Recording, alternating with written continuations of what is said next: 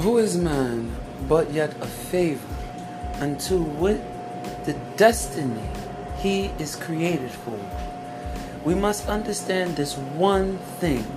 God is here for us to do his will, not the other way around.